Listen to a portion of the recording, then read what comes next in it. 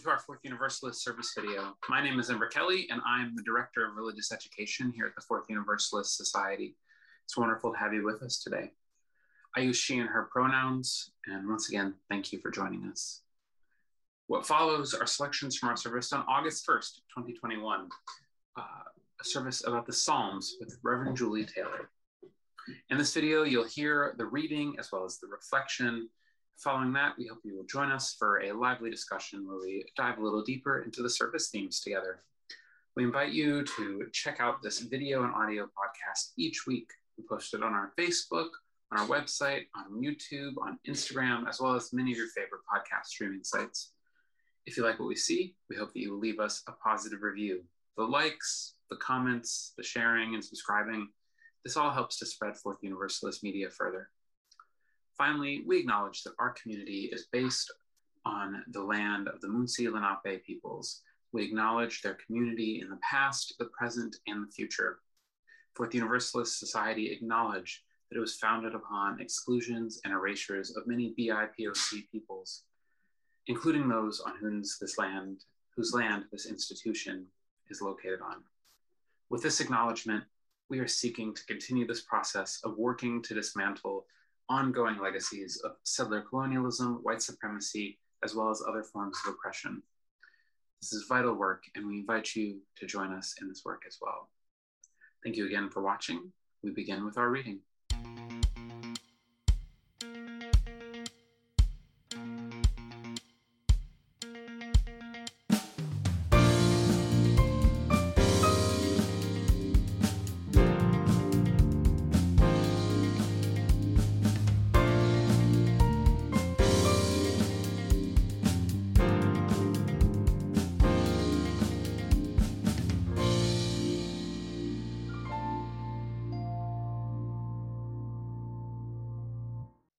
Our reading this morning is from Psalm 109, which inspired the song we just heard. This translation is from the Inclusive Bible. Jews and Christians have used the Psalms in worship for centuries. They were originally composed for use in ancient Israel, going back to the time of King David, circa 1000 BCE. O God of my praise, break your silence. Now that the corrupt and the deceitful are accusing and defaming me, saying malicious things about me, attacking me for no reason, in return for my friendship, they denounce me, though all I had done was pray for them.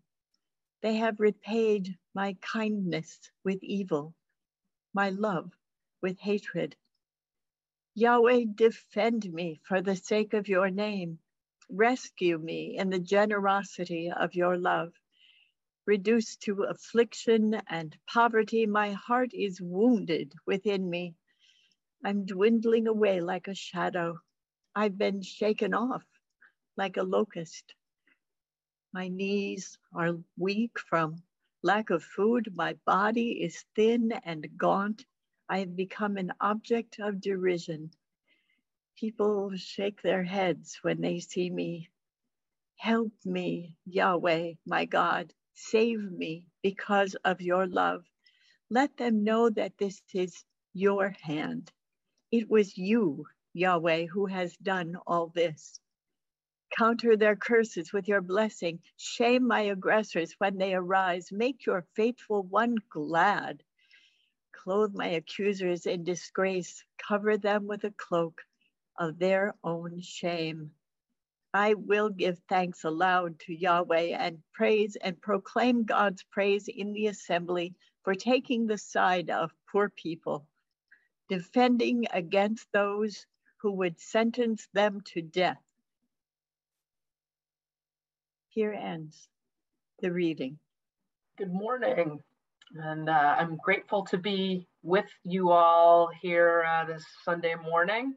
It's been about a year, I think, since I was able to share the Fourth Universalist pulpit, which I love so much. And so in a virtual way, I'm grateful to be able to be here from Chicago. So joining you from Chicago, that's Grant Park there behind me. Although right now Lollapalooza is actually playing there. If I was there in the moment, you wouldn't be able to hear me over the noise. So glad just for the image. So the Psalms are really quite special to me. I grew up in a Christian household in the Northwestern United States. Went to Sunday school regularly, even went to Awana for a few years. And Awana, if for those of you that might not know, is kind of a scout group for evangelical Christian kids, where we earn badges for memorizing Bible verses. From an early age, I had a lot of exposure and interaction with the Bible. Memorizing texts and studying them, though, are two very different things. Studying texts intellectually and finding ways to live out and embody their messages is also very different. So a few years ago, I took an intensive course on the Psalms. I had never really studied the Psalms in depth, again, beyond just reading or hearing the popular ones and memorizing pieces of a few. I took this class as an opportunity to discover if these ancient texts spoke to me as a 21st century Unitarian Universalist minister. And they did. I found them relevant, inspiring, and useful in a variety of ways. The Psalms are a place where well-known imagery and poetry live, as the Psalms are cultural texts as well as religious ones. You know, as we've already heard this morning, right, I would venture to guess there's some really popular ones that most of us know about. I would guess very few of us are not aware of the Valley of the Shadow of Death from Psalm 23. Or, my God, why have you forsaken me? Now, originally, that is the opening line from Psalm 22 in the Old Testament. Gospel writers used the Psalms to bring words to Jesus's cry from the cross. How about out of the mouths of babes? That's Psalm 8. I am for peace is Psalm 120. That's just a few. The language of the Psalm surrounds us. It is part of the water that we swim in, the air we breathe, even if we don't always recognize it as such. But these were not just poems. As Psalm scholar J. Clinton McCann notes in his book, A Theological Introduction to the Book of Psalms, the Psalms are Torah, or instruction. McCann and other scholars posit that these texts describe the way God intended the world and people to function, as well as describing the very character of God itself. So another scholar, John Dominic Crossan, who's a New Testament scholar, he believes that Psalm 82 is the, and I'm quoting here, the single most important text in the entire Christian Bible. So here's Psalm 22, and this is the Good News translation. God presides in the heavenly council, in the assembly of gods. He gives his decision. You must stop judging unjustly. You must no longer be partial to the wicked. Defend the rights of the poor and orphans. Be fair to the needy and helpless. Rescue them from the power of evil people. How arrogant you are, how stupid. You are completely corrupt, and justice has disappeared from the world. They have neither knowledge nor understanding. They walk around in darkness. All the foundations of the earth are shaken. You are gods. All of you are children of the Most High. But you will die like mortal. Your life will end like that of any prince. Come, O God, and rule the world. All the nations are yours. So that's Psalm 82. And here is why Crossan believes that this is the most important text in the entire Christian Bible. Here is a quote. This is from his book. That short psalm best summarizes for me the character of the Jewish God as Lord of all the world. It imagines a mythical scene in which God sits among the gods and goddesses in the divine council. Those other gods and goddesses are dethroned not just because they are other, perhaps pagan from another tradition, or they are not dethroned because they are competition. They are dethroned for injustice, for divine malpractice, for transcendental malfeasance in office. They are rejected because they do not demand and effect justice among the peoples of the earth. And that justice is spelled out as protecting the poor from the rich, protecting the systemically weak from the systemically powerful. Such injustice creates darkness over the earth and shakes the very foundation of the world. Psalm 182 tells us how we are to be judged by God, but also how God wants to be judged by us. Everything else that God says or does in the Bible or in life should be judged by that job description.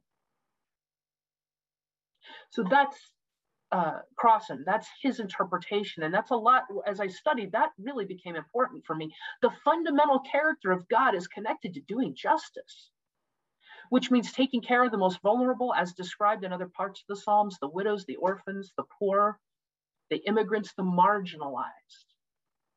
God is not God if God is not doing these things, regardless of how other people may call upon God. According to this text, God is not God if God is not taking care of people most in need and calling upon us to do the same. Now, over and over in the Psalms, God and those following God's instruction are connected to hesed, which is steadfast love, mishpat, which is justice, although it often is mistranslated as judgment, which are two very different things. But mishpat being justice, and shalom, which Clint McCann translates as comprehensive well-being for everybody. Now that goes well beyond what we normally think of as shalom as being peace. But McCann's translation is shalom is comprehensive well-being for everybody. Those three words, hesed, mishpat, and shalom, are repeated over and over in the Psalms. Repetition is a key element in studying what is important in Hebrew and in these texts. Hesed, mishpat, and shalom stand in the foreground of the Psalms. Now, I realize that everybody gathered here in our little squares, we probably don't all recognize God as an entity or a force.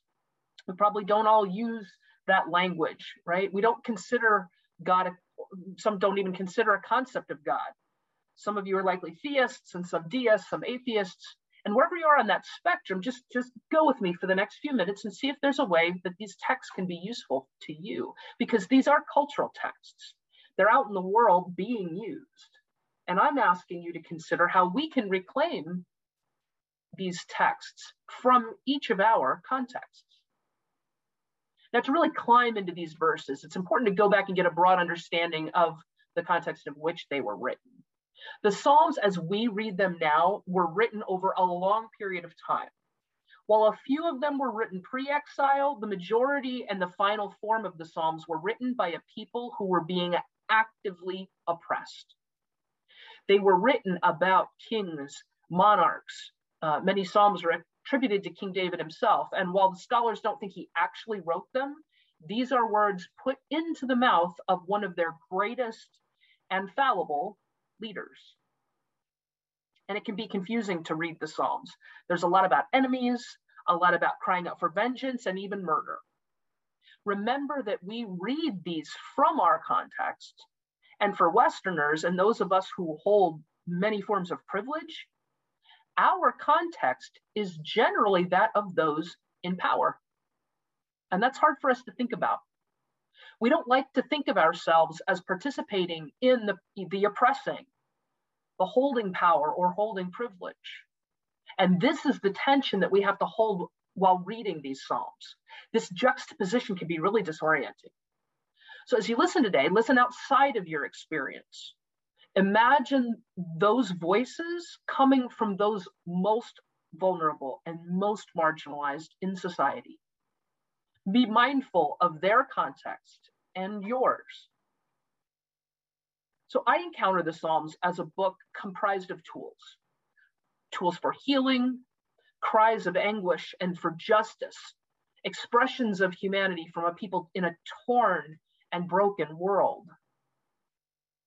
Now, am I talking about back then, or am I talking about what's going on right now? All right. These are not the voices of the ones in charge. These are not the voices of the ones in power. These are not the voices of the ones with privilege. They are the voices of the ones who have nothing, who have no power, the voices of the ones crying in the streets, who won't stop and who are demanding change. The Psalms can be read as poetry, as a description of people's struggle in an ancient time, or they can be read as instruction that is as relevant today as it was 2 millennia ago. So there are a number of styles and forms that the Psalms take. For those of you with knowledge and formal exposure to these scriptures, you may have heard the terms a praise psalm, a royal or a Zion psalm, confession, lament. These forms connect psychologically and spiritually. People beyond monotheistic traditions have spent time interpreting these texts and forms. Buddhists, humanists, UUs have used them for inspiration and done their own translations. We heard a beautiful translation by Bobby McFerrin in the form of a song just a few moments ago, right? One of the most well-known texts is this 23rd Psalm. I'm going to start here with this version, the most used. It's the one from the King James Bible. So this is the one probably most people are often familiar with. It reads, "The Lord is my shepherd, I shall not want. He maketh me to lie down in green pastures. He leadeth me beside still waters. He restoreth my soul. He leadeth me in the paths of righteousness for his name's sake. Yea, though I walk through the valley of the shadow of death, I will fear no evil, for thou art with me. Thy rod and thy staff comfort me. Thou preparest a table before me in the presence of mine enemies. Thou anointest my head with oil. My cup runneth over. Surely goodness and mercy shall follow me all the days of my life, and I will dwell in the house of the Lord forever." See, those are powerful words, powerful images of not being alone during times of great sorrow or fear. And these are profoundly human needs.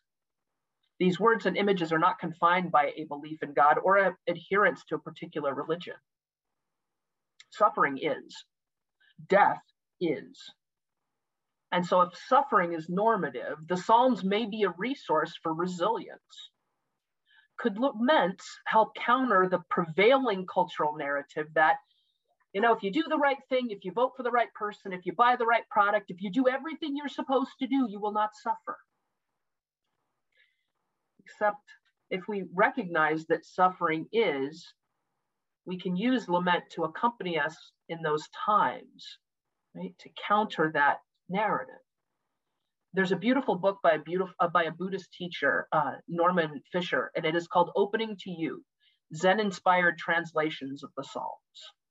Here's Fisher's interpretation from a Buddhist perspective of the 23rd Psalm. "You are my shepherd. I am content. You lead me to rest in the sweet grasses, to lie down by the quiet waters, and I am refreshed. You lead me down the right path, that path that unwinds in the pattern of your name. And even if I walk through the valley of the shadow of death, I will not fear, for you are with me, comforting me with your rod and your staff, showing me each step. You prepare a table for me in the midst of my adversity and moisten my head with oil. Surely my cup is overflowing, and goodness and kindness will follow me all the days of my life and in the long days beyond, and I will always live within your house." So there's a Buddhist teacher connecting with, digging in, using this psalm to find a way to navigate at a time of suffering. Even humanists have taken the 23rd Psalm and used it to wrestle with uncertainty and mortality. Reverend Charles Donald Seleska wrote his interpretation while he was wrestling with his own cancer. This is titled The Religious Humanist's 23rd Psalm. "Life itself is my guide. I shall not be denied its sustaining power. The green earth provides me with lavish nourishment. Cool, still pools of water refresh my spirit. A deep intuition leads me along a path that is true for the sake of existence itself. Even though I walk through a valley where dark shadows prevent me from knowing where life finally leads in death, ultimately I will not fear, for the energy of the universe is with me. The tools by which I am kept from wandering off into despair, they are a comfort to me. Even in the face of threats to my well-being and my very life, the spirit of life nourishes me, honors me with its presence, and reminds me that I really have more than I need. Surely goodness and kindness radiate upon me constantly, and I shall dwell within this universe with its transforming process forever. To engage with these texts, you don't have to be a deist or a theist. You can be a humanist or an atheist. You can find a language that speaks to you because these texts are gigantic. The Psalms are rich texts full of deep places of the human psyche and spirit. Now, back when I was in seminary, we had an exercise where we were asked to contemporize a psalm, to make it connect to us, to our lives. And it was one of my favorite assignments in that course, partly because we were given the freedom to make this scripture matter to us. We were the translators. And so here's one of the translations I wrote, and this is a short one. It's from Psalm 118, just two verses, 22 and 23. So 118, 22, and 23. And the original reads, "The stone that builders have rejected has become the chief cornerstone. This is the Lord's doing. It is marvelous in our eyes." My translation. These queers that the righteous deem unacceptable are now the people chosen to lead humanity through the next doorway. The Creator has chosen. Fabulous. One of the things I found most profound and the most useful for me in the Psalms class I took a few years ago is the concept that God's character is to be on the side of the marginalized. The instruction of the Psalms is for us to do the same. This class gave me a new focus and grounding in my own social justice work. Hesed, right, steadfast love. Mishpat, justice, often mistranslated as a judgment, but it is justice. And shalom, comprehensive well-being for everybody. The Psalms are very clear that in general, things are pretty messed up in the world. Check out parts of Psalm 73 where the psalmist has just had it. Feels to me, really, that it could be written today. And here it is, verses 2 through 8, Psalm 73, 2 through 8. "I had nearly lost confidence. My faith was almost gone because I was jealous of the proud when I saw that things go well for the wicked. They do not suffer pain. They're strong and healthy. They do not suffer as other people do. They do not have the troubles other people have. And so they wear pride like a necklace and violence like a robe. Their hearts pour out evil and their minds are busy with wicked schemes. They laugh at other people and speak of evil things. They are proud and make plans to oppress others." Now, I can feel that one pretty regularly and pretty closely.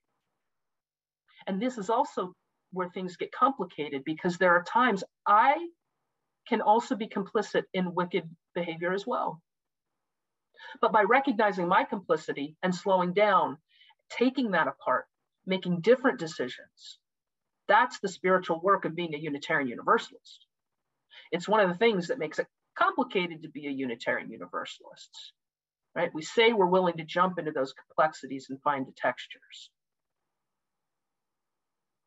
How do we do it? Do we do it? The wicked prosper. God's not punishing them. In fact, they seem to get rewarded. That gels with a lot of what I've experienced in life. And certainly it's what I witness around me every day, politics, and corporations, business, even between people. When you look to the big stage, you often hear people exclaim that God is on their side. And they use their success as proof. God's on the winner's side, right? It happens in sports and politics and business. And God must be on the winner's side because God isn't a loser. Well, this is where we have to be vigilant again in reading what's actually in the texts. When I read the Psalms through the lens of Psalm 82, I think that one where we started, where God's character and the character of the way the world is designed to work is that of steadfast love, justice, and comprehensive well-being for everybody, I start to recognize that God does not express God's self through power. Power is not where God is. God expresses God's self through solidarity and love, particularly in solidarity and love with the poor, the widows, orphans, immigrants, and those who are most marginalized. McCann says, this is a quote, "If God shows any partiality, it is only to justice, defined as the systemic creation of conditions that make life possible for all, especially for the ones whose lives may be the most threatened and vulnerable." Now, in the Unitarian Universalist world, some interpret God as love. And we aren't the only ones who do this, by the way.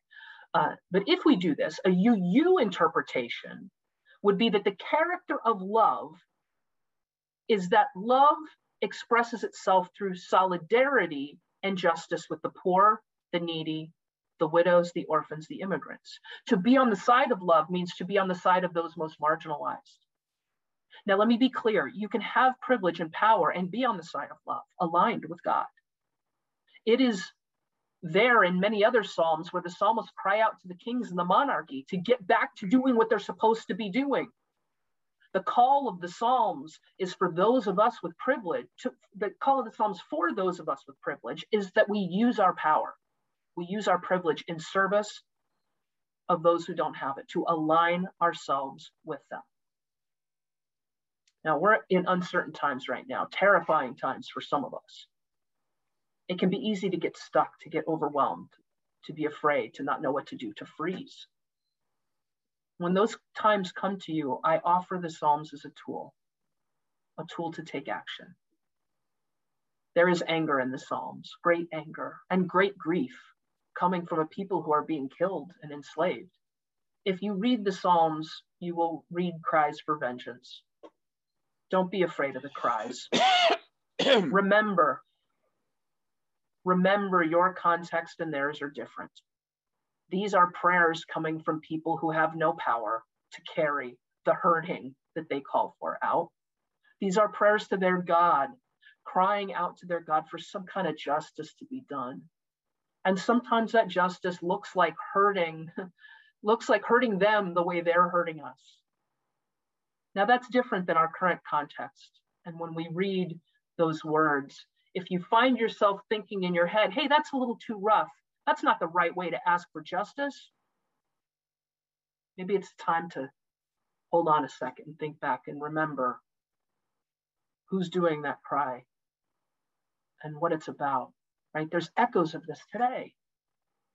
Grief and anger are deeply connected. They are real and they are legitimate and they are useful. Privilege often lets us downplay and ignore the grief and anger of others so we don't have to feel it in ourselves. Again, Clint McCann says, quote, "In the face of monstrous evil, the worst possible response is to feel nothing. What must be felt is grief, rage, outrage. In their absence, evil becomes an acceptable commonplace. To forget is to submit to evil, to wither and die. To remember is to resist, be faithful, and live again." Quote. So this colleague of mine, Richard Bruxford Cooligan, who wrote Move, actually was working on my doctorate with him. He's written an album of contemporizations of the Psalms. Right?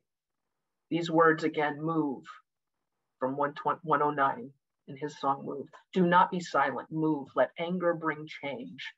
No one is an island. Move, things can't stay the same. Stay by the ones who are oppressed. It's time to do our part. Where they have cursed, we vow to bless. It's time for action now. Speak truth to power and let love rule. It's time to use our voice." See, for me, reading the Psalms now give depth to living on the side of love, taking actions aligned with the margins, embracing the times of praise, of grief, of anger, of celebration, using the tools of the past to bring about a future with hesed, mishpat, and true shalom. May it be so. Amen, and blessed be. I am really excited to get to sit down with Reverend Julie Taylor today to dive a little bit deeper into this message. It was one that was particularly interesting to me because I have had some experience learning about Psalms in past undergrad and grad school experiences. And so I had to resist my urge as I put together the Time for All Ages to not give a grad school level message, but instead to find something a little bit different. But I'm excited to get to now dive a little bit into the Psalms together with you. So Reverend Julie, great to have you. Thank you. It's good to be here, Amber. I appreciate this. So I'm Reverend Julie Taylor. I'm a Unitarian Universalist community minister. My primary vocation at this point, or maybe not my primary vocation, my location of ministry is I'm the Senior Director of Contextual Ministry and an affiliated faculty member at Meadville Lombard Theological School in Chicago.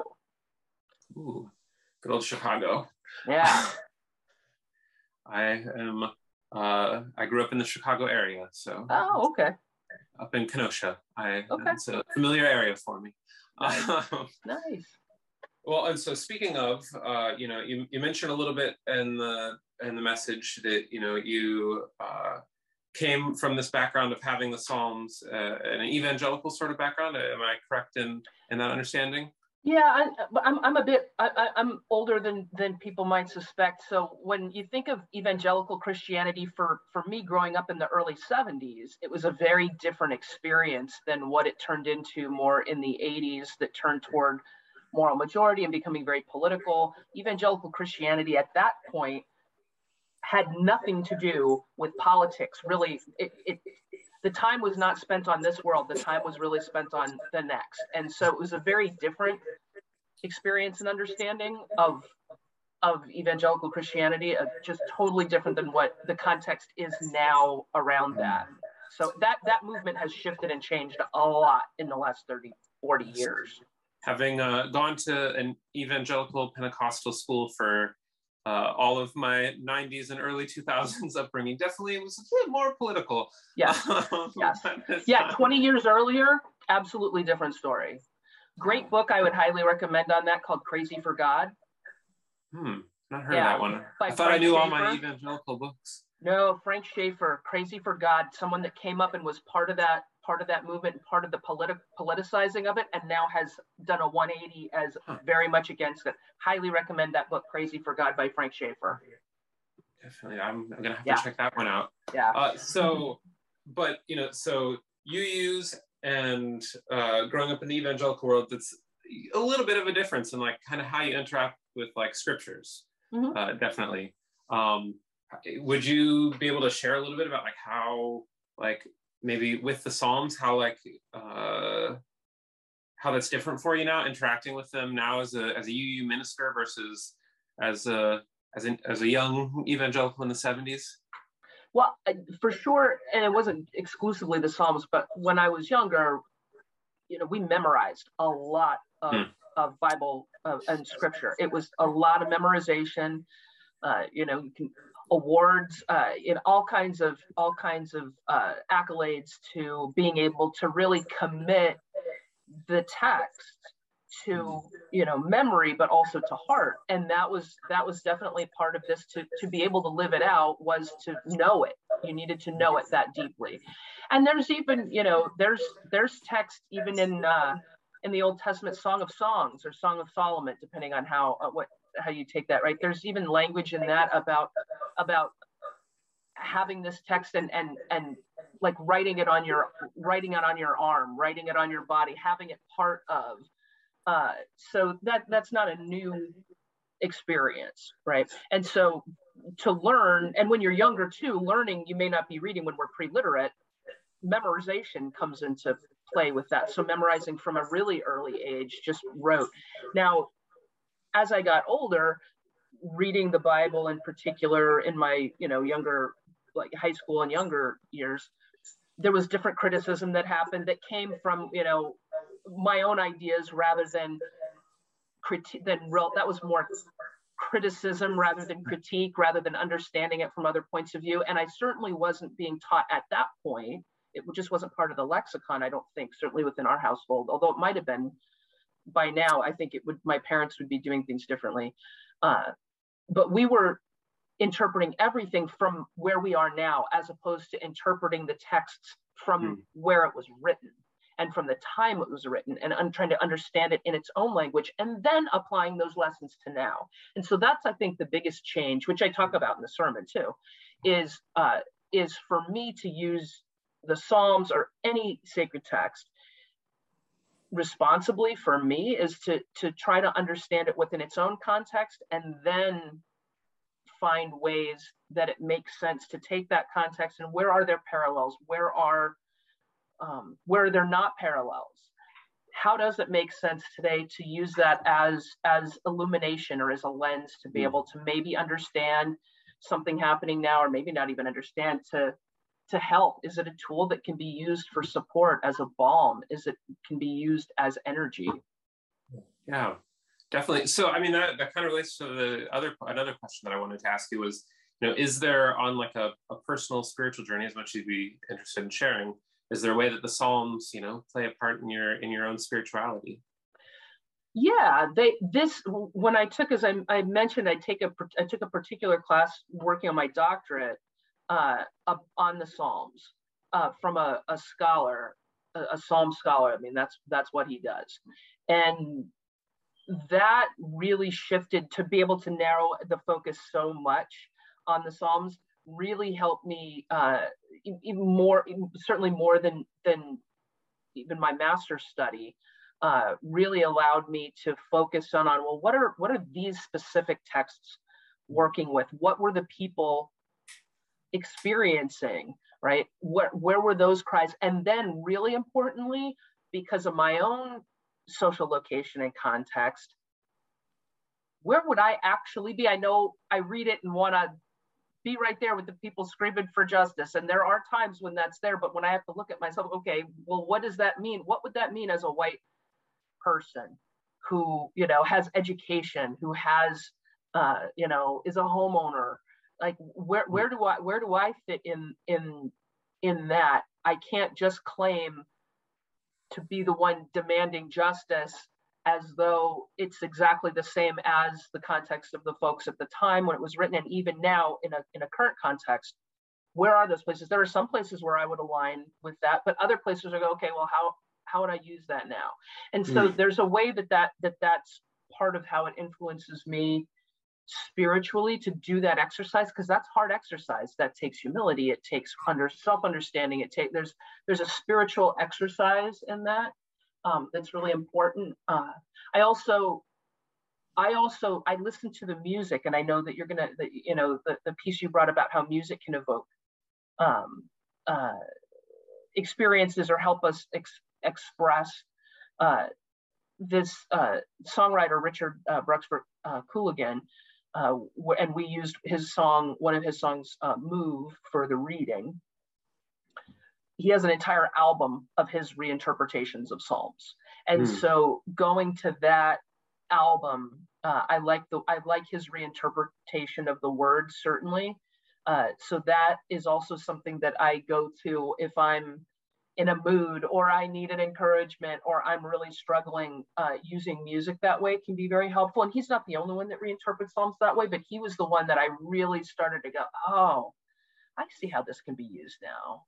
Ah, okay. And so now I search out other interpreters that use song that way. And the Psalms were kind of built for that. So it's really quite remarkable.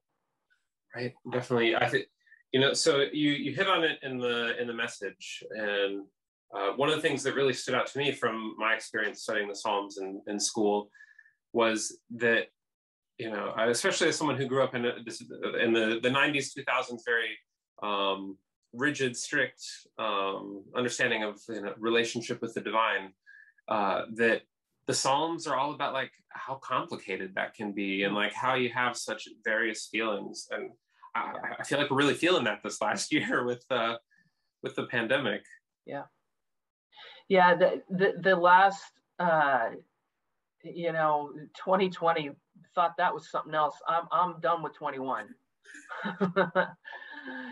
Right. And you're right that this is one of my messages in this particular message in this sermon is, how can the Psalms help us embrace and recognize that all these pieces of humanity are humanity, right? And there are Psalms of praise, there are Psalms of lament, there are just whether it's grief, anger, joy, excitement, honoring, right? That this text has been passed on for thousands of years now. These texts have been passed along as a way, and I think one of the reasons that they continue to be venerated is and experienced and reinterpreted is because there's a vitality and there's a reflection of the human experience. Yes. Yeah, that being able to see the humanness and see that the writers were people, you know, going through real experiences and being open and frank and honest about how they were feeling. You know, why am I forsaken? You know. Yeah, and they weren't always pretty, right? It's not always it's not necessarily the triumph, right? These were not written by the victors. These psalms, these words, these poems were written by people who had lost. Definitely. And that's a different place to come from.